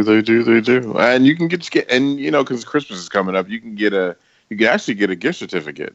And if you don't know what the person that you have in mind, what they would want, you can just hook them up with a gift certificate, and they can, at their leisure, pick up their own stuff. Pick out what they want. It's pretty easy. It's pretty simple. It's you can look on the site and talk to people. You can email them anytime, and they'll get back to you right away. They move closer to one of the distributors so that they can kind of get the books out even faster. So once they set that all up, they should be able to even move some of this stuff out even quicker than they usually used to. That's great. Well, thanks, guys, again, for talking about DCB Service. They make it possible for us to come to you each and every week that The Walking Dead is on, and thank you very much for sharing that. So, time for our Buster ratings. Aaron, start with you, sir. Jesus. We should end with you, not start with you, huh? Well, it's like I was so like, it's weird that we were coming off of Fear, where I actually liked the episodes of Fear that we ended on, where this is like, why is this not better? But they're on different scales, I guess, because I know The Walking Dead could be doing better, and I appreciate that you guys some of you guys like this episode more than I did. I would like to appreciate this more, but I don't. Like, I feel it's a rocky start so far, and I'll be happy to.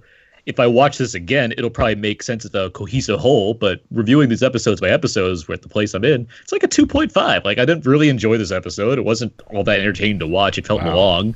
Like, I mean, there's not much positive for me to say beyond a couple scenes, and like, it looks nice because the show generally looks nice as far as action and whatnot, even though there's not too much zombie action. It's like 2.5 busters. It's like whatever. Wow. Okay. All right.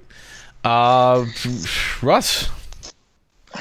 I'm going to give it a 4. I liked it. I mean, I like the action. I like the gunplay. I like again, it's moving in a direction, and the two parts that I had the worst problems with were the like cinema verite they're trying to pull off in these episodes, and I don't this isn't auteur cinema. This is The Walking Dead. Like, I don't know why they keep having to do this, very artistic type of direction, because it just doesn't match the rest of the episode. Like, it's just strange. The whole profile close-up stuff just seemed kind of nonsensical. And then the bit with Rick in front of the baby, like, it was just like you guys are saying, it was pretty ham-fisted, but I like the action bits. I like the Ezekiel stuff. I like I said, I think there's things are going so swimmingly, obviously until the end of this episode, that I think either in the next episode or the one after, there's going to be like a hard fall, or a serious, has to be, of course, a serious setback that's about to hit. So I'm digging it. I mean, like I said, I know that. There's something that's going to play out here that we're going to find out. I think not knowing all the pieces kind of helps. Everything's chaotic. I mean, it's chaotic on both sides of Negan's group and on Rick's group. And I think not having all of everything kind of, dictated out and spelled out kind of adds to that chaos. So I stand by my 4. Well said. Chubb. Well, I got to give it a 2. And it only gets those 2 because of the action. I love the action. Whoever ran the action was great, but the direction of this episode, the cinematography of it, the writing or lack thereof, it just, I don't know. I'm starting to suspect, how they say you put a bad apple into the bunch, it's going to ruin the whole bunch. I think that the Fear the Walking Dead has now infected our Walking Dead proper and is dragging it down, because this was something like I would expect out of Fear the Walking Dead, not The Walking Dead. It was all over the place. Too many questions, too many decisions being made that didn't make sense, too many lines being spoken that I didn't quite grasp the context of. So, like, are you transferred? I still don't get that whole thing. But anyway, I saw a lot of bad reviews for the season opener, and I actually liked it pretty much. But this one, just besides the gunplay, was kind of boring. Wow. Daryl. I enjoyed it. I mean, I thought it was a nice little, part one of a bigger part of this war. Like, I mean, it's just another, like, it's just a dog day afternoon kind of thing. Like, they're going to be going through this for a while with these battles. And I just thought it was a nice, it kind of continued that, that kind of journey that they're going to be going through with this season. I like the stuff with Morgan. I like the questions that were raised with Jesus and Tara, and how do we deal with this? Like, are we going to just go out and wipe them out? Or are we going to try to, work some kind of coalition together with these people that you can't really trust yet because you don't know who, if they're really part of this group. Are they believers, or are they, people that were just put in a bad situation where they just didn't want to die? And I enjoyed it. I enjoyed what we're seeing so far, and I look forward to what comes next. So I got to stick with the 3 out of 5. I'm still in. Okay, Jim Dietz. I'm with Daryl. I give it a 3 out of 5. On one hand, I like the action and like things were going on. But, Russ makes an excellent point. At a point in the story where we could really use some clear narrative filmmaking, we're getting a lot of, very artistic takes that kind of take away from the clear storytelling that we could really use at this point where we have so many moving pieces flowing around. You know what I mean?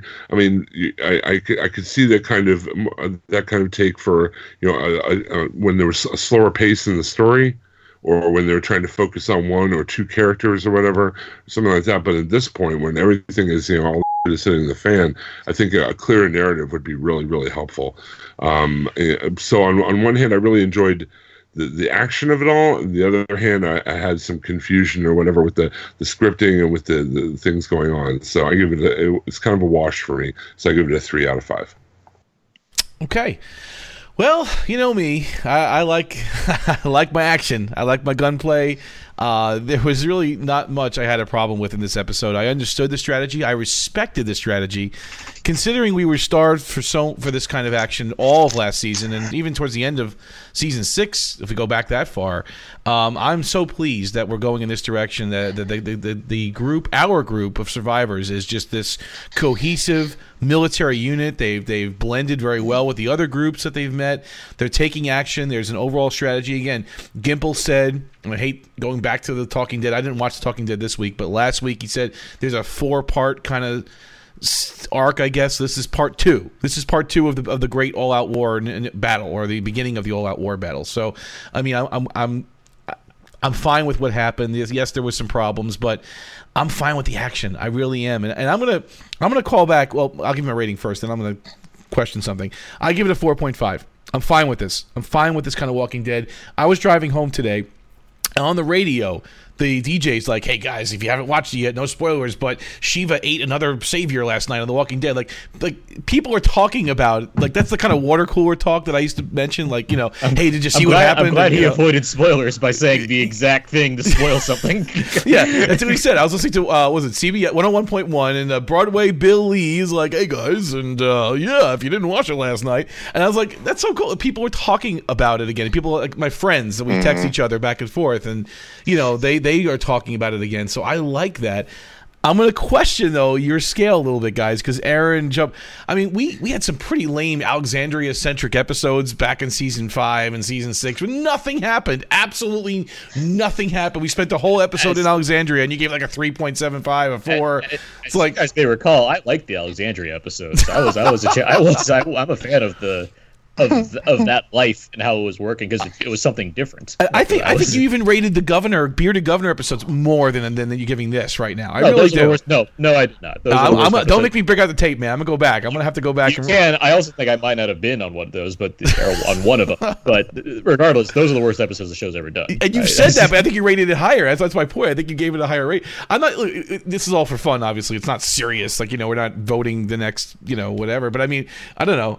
I'm fine with this kind of Walking Dead, at least for a while. We were so starved for it for so long that I'm happy to be back here. It feels good to be in this kind of place where our group is just on the offensive, and they're not taking any prisoners. Well, we did take some prisoners, but you know what I mean. No, that's why people are talking about it. That's fair, because it's not just doused in sorrow like last season was. Right. It's fun to talk about, as opposed to like, wow, I got really emotionally depressed by The Walking Dead last night. Let me go to The Walking Dead where I get on it. There's more incentive to be like, wasn't it cool when Rick shot that guy? Like, that's more fun to talk about than wasn't it cool when Rick cried his damn eyes out because Carl almost lost his arm? Like, it's like, yeah, there's more fun to talk. But I mean, we haven't talked about the ratings of this season yet, but last week's episode, not rated high as far as the ratings were concerned. Yeah. giant drop from previous seasons. Now I have a question for you, Craig. Yeah, go ahead. Now, if you're stranded in a desert, you're crawling through, you're dying of thirst. I mean, you're on your last leg, and you come across some water. What is the smarter way to drink it?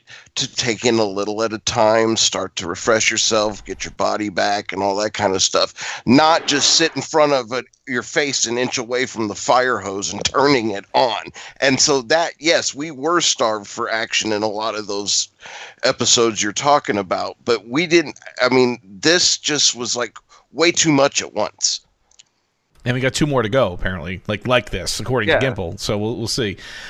So I'll stand by it. I mean, I'm fine with this kind of Walking Dead. I'm okay with the more dialogue heavy episodes too. I mean, but I think this is where our group needs to be right now, and I'm very fine with the way things are going. And like you said, it's going to come to a screeching halt because we know they're not going to continue like this all season. Something's going to happen. There'll be some tragedy. Someone's going to die. It's all just it's all Goldilocks to me. I mean, the porridge is too cold, the porridge is too hot. I need it to get just right. I need to get cool off. I need to get a balance going. So it's not bearded governor. It's not this. It's something in between. Is that what you're trying to say? It's like it's right there. I mean, you're talking about 2 extremes at this point. I mean, bearded governor is. There's some really bad guys. Brian sure.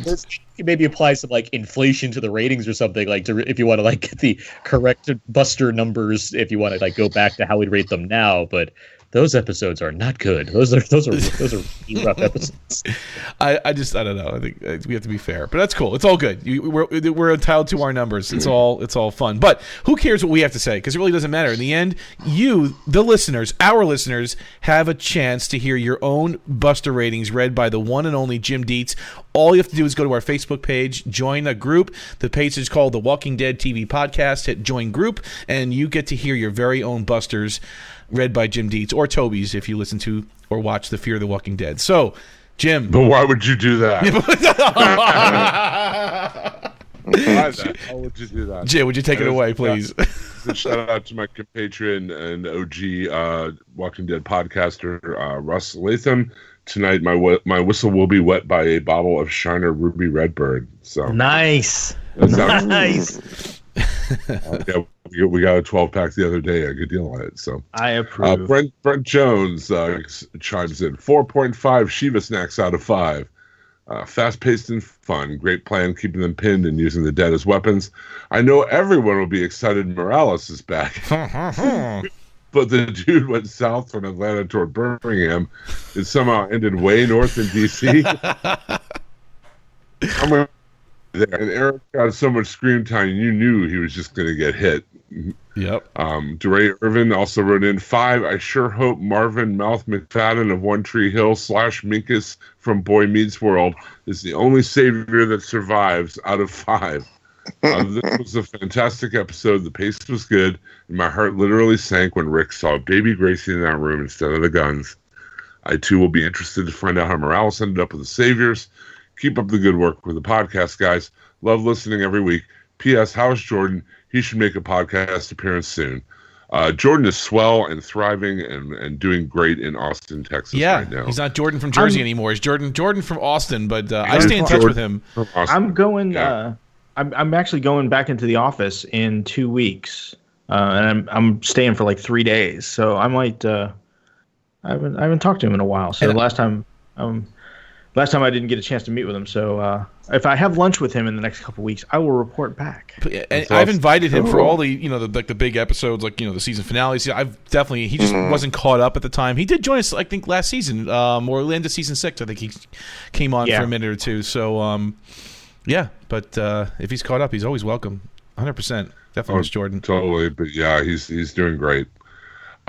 Susan Monk, 3 babies for the Kingdom Orphanage out of 5. So far, it seems that this season will be better binge than watch week to week. When Morgan makes up his mind, he doesn't waver. He's going to break again soon. OMG, Morales. P.S. I noticed Red Machete is brought to us by Taco Bell. That's right. Mike Jones, 3.25 Big Baby Jesus out of 5. This was only slightly better than the premiere. The Saviors again are made to be pushovers and red shirts. It's not remotely believable that Rick's team is so much more prepared than Negan's team. No resolution to Gabriel last week. Cool points for Morales' return. P.S. Rick found a baby. More babies is just what this show needs. Not. I was gonna go with the Wayne's World pronunciation there, but I thought that worked better. Matthew Brown, four holy it's Morales out of 5. Okay. Janet Broom, 4 blast from the past out of 5. Was not expecting Morales. Part of me is hoping his loyalty to the Saviors is more forced by circumstances rather than choice. But on the other hand, he wasn't on the show long enough to have an attachment to the character, so I don't really care. I love the use of Shiva and the increased action.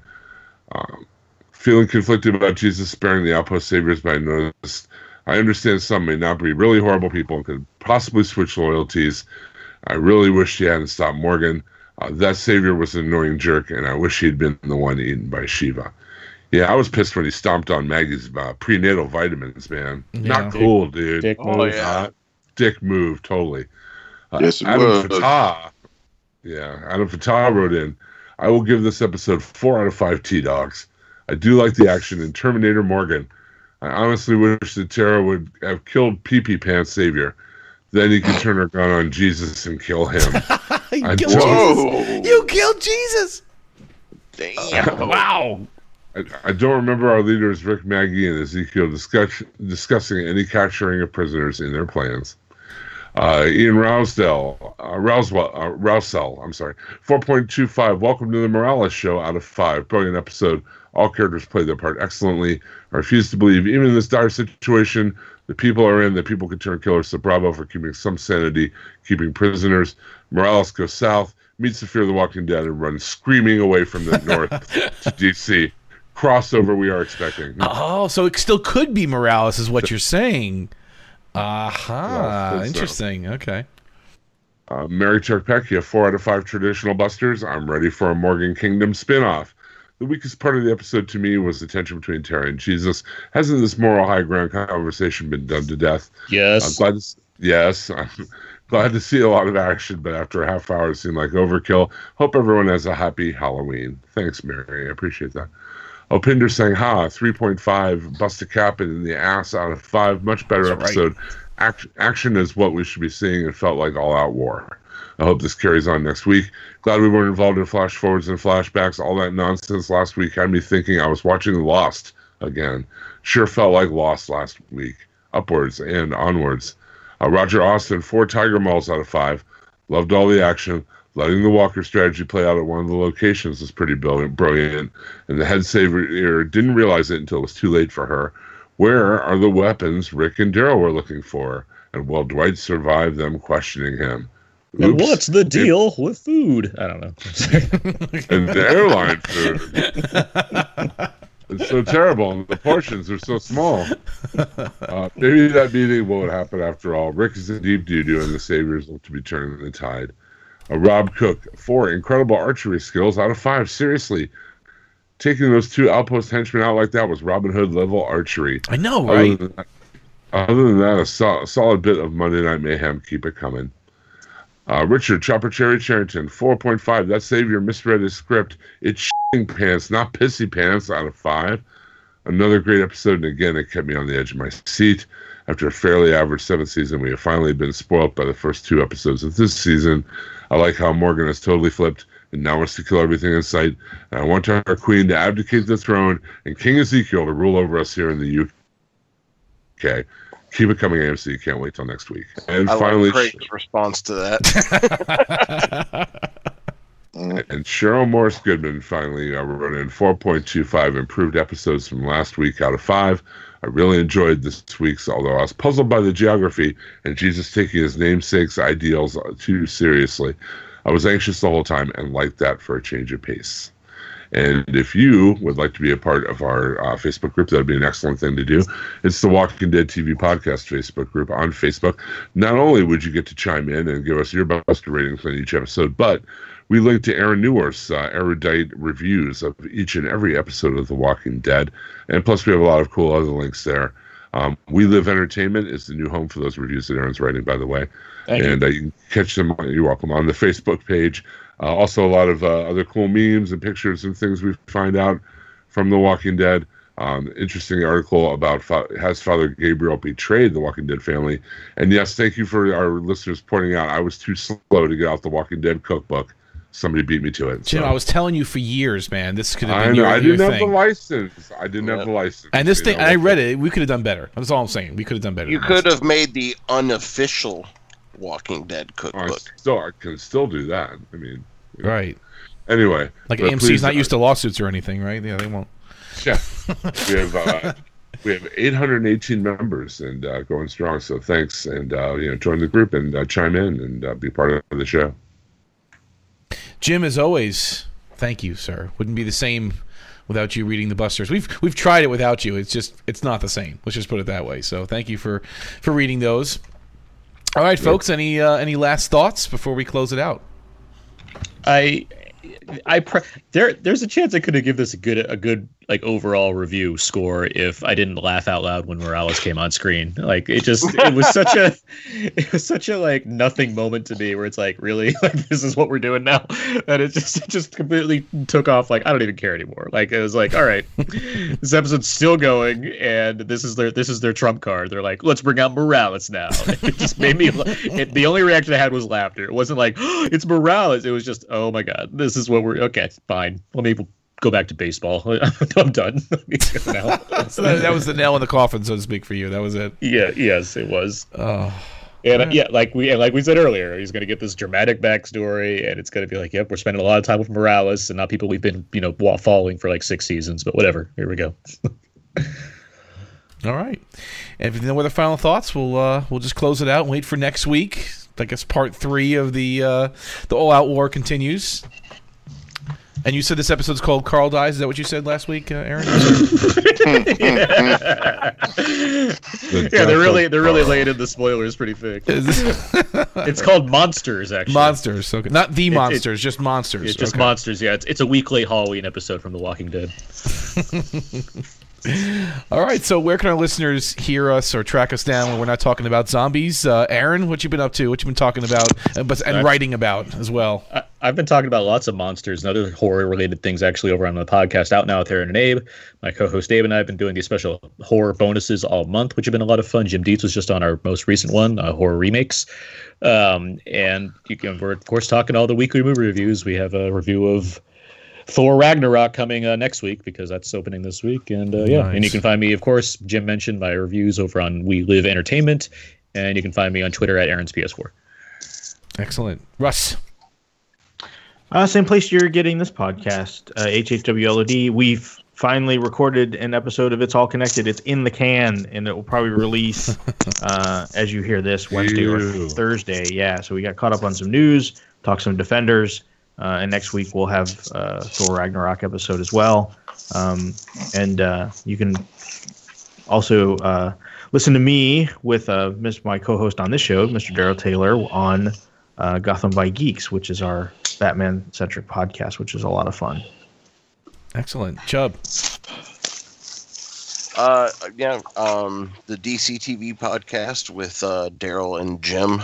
We just recorded one last night. And you can catch me on Twitter at ChubToad01. Daryl? You can catch me on Twitter, The Voice123. You can also...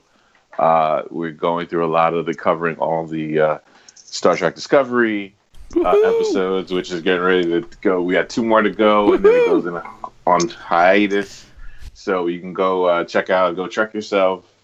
And we're having a lot of fun talking about that show.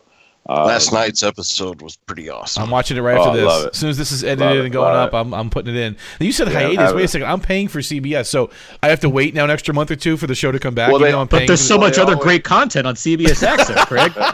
Yeah, right. The price is right. Yeah, because they always said they're going to do a break. They go on hiatus and they come back in January. That's the deal. So basically, you basically should go Trek yourself before you wreck yourself. I'm gonna suspend my account for a month. I think that's what we do.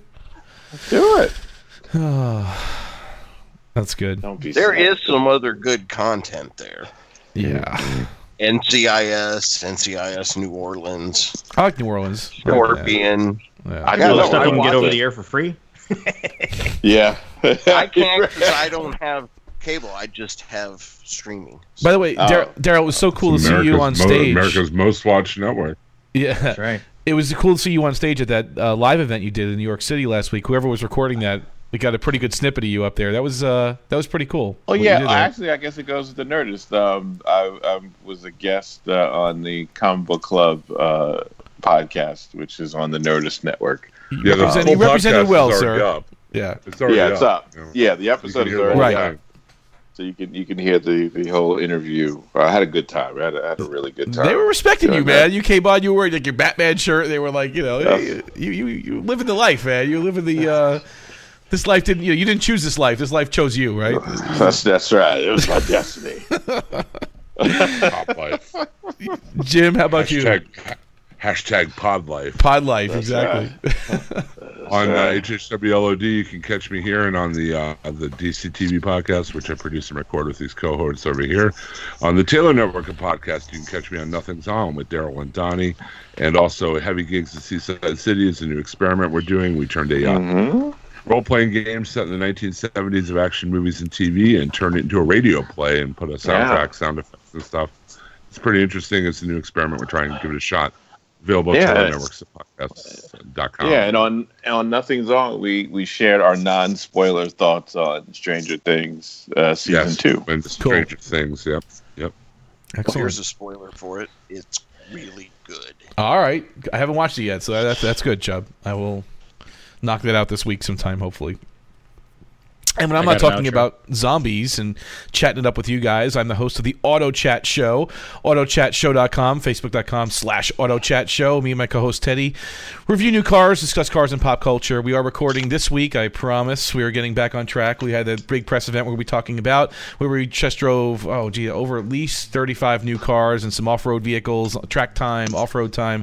It was a lot of fun, so definitely check that out. We'll have a couple of guests on that show, too, because we didn't go up there alone this year. We brought a couple of friends of ours, and we're all going to join and do kind of a big episode for that. So check that out, coming soon, and more new car reviews to follow. We're actually lining up our fall/early winter schedule right now. So from the auto manufacturers, so we're going to get some nice cars from Ford, GM, and of course some of the imports as well. So stay tuned for that. If you like new car reviews and just like listening to us do that kind of stuff, so have some fun along the way.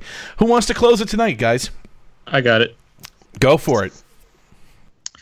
When there's no more room in hell and the dead walk the earth, remember, I know now why you cry, but keep in mind, I don't die.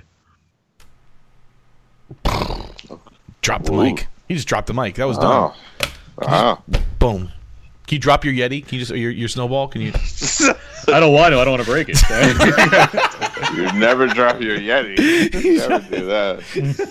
You'd like crack the floor and you drop the Yeti. Yeah, he's a monster. Yeah, they're heavy, man. And your foot. Name of Aaron's new porno when I drop my head. Mangoes in Trinidad with attorneys. My crew slang flow worldwide like a current. Whip to every spot where nobody got insurance. Brother, do the math. You ain't half exotic. My man's claim true. You forget about it. Ho, just a new sense. Like my influence. Well recognized. You a lie trying to do it. Got you told your lady. Oops, we nuts, baby. Smooth and charismatic. Automatic. You gon' say me. God bless the dead as my son survive. We strive to teach you, baby. And stay alive. Nice baby, John Ford say, can't watch your lady. Watch your lady, yeah. Especially around baby girl. If you got more than $1 in your pocket right now, put your hands up. Well, you can tell by the way I roll, shorty, that I'm a ladies' man, a businessman. Condos down the shore, multi-million pension plan, but it ain't in my plan to make moves without the fam. I keep it intact, yo clef through the track. John, play the Mac while I pay the tax. Business as usual, watching suspects. Still my assets get cut with Gillettes. We built this concept, connect like 9X. Drinks at the bar, my American Express. I know you didn't just kiss my girl. Hey, man, that's bad. You want to disrespect me? Let's go outside. Cook up, the copper, pull up, then my cup up, you, who's calling bluff? Now you shook up, cause you lock up, man, I love up, you, who's calling bluff? Hey, yo, John is chillin', 30 cash dealin', what more can I say? we living. That's what we got it good. And since you understood, we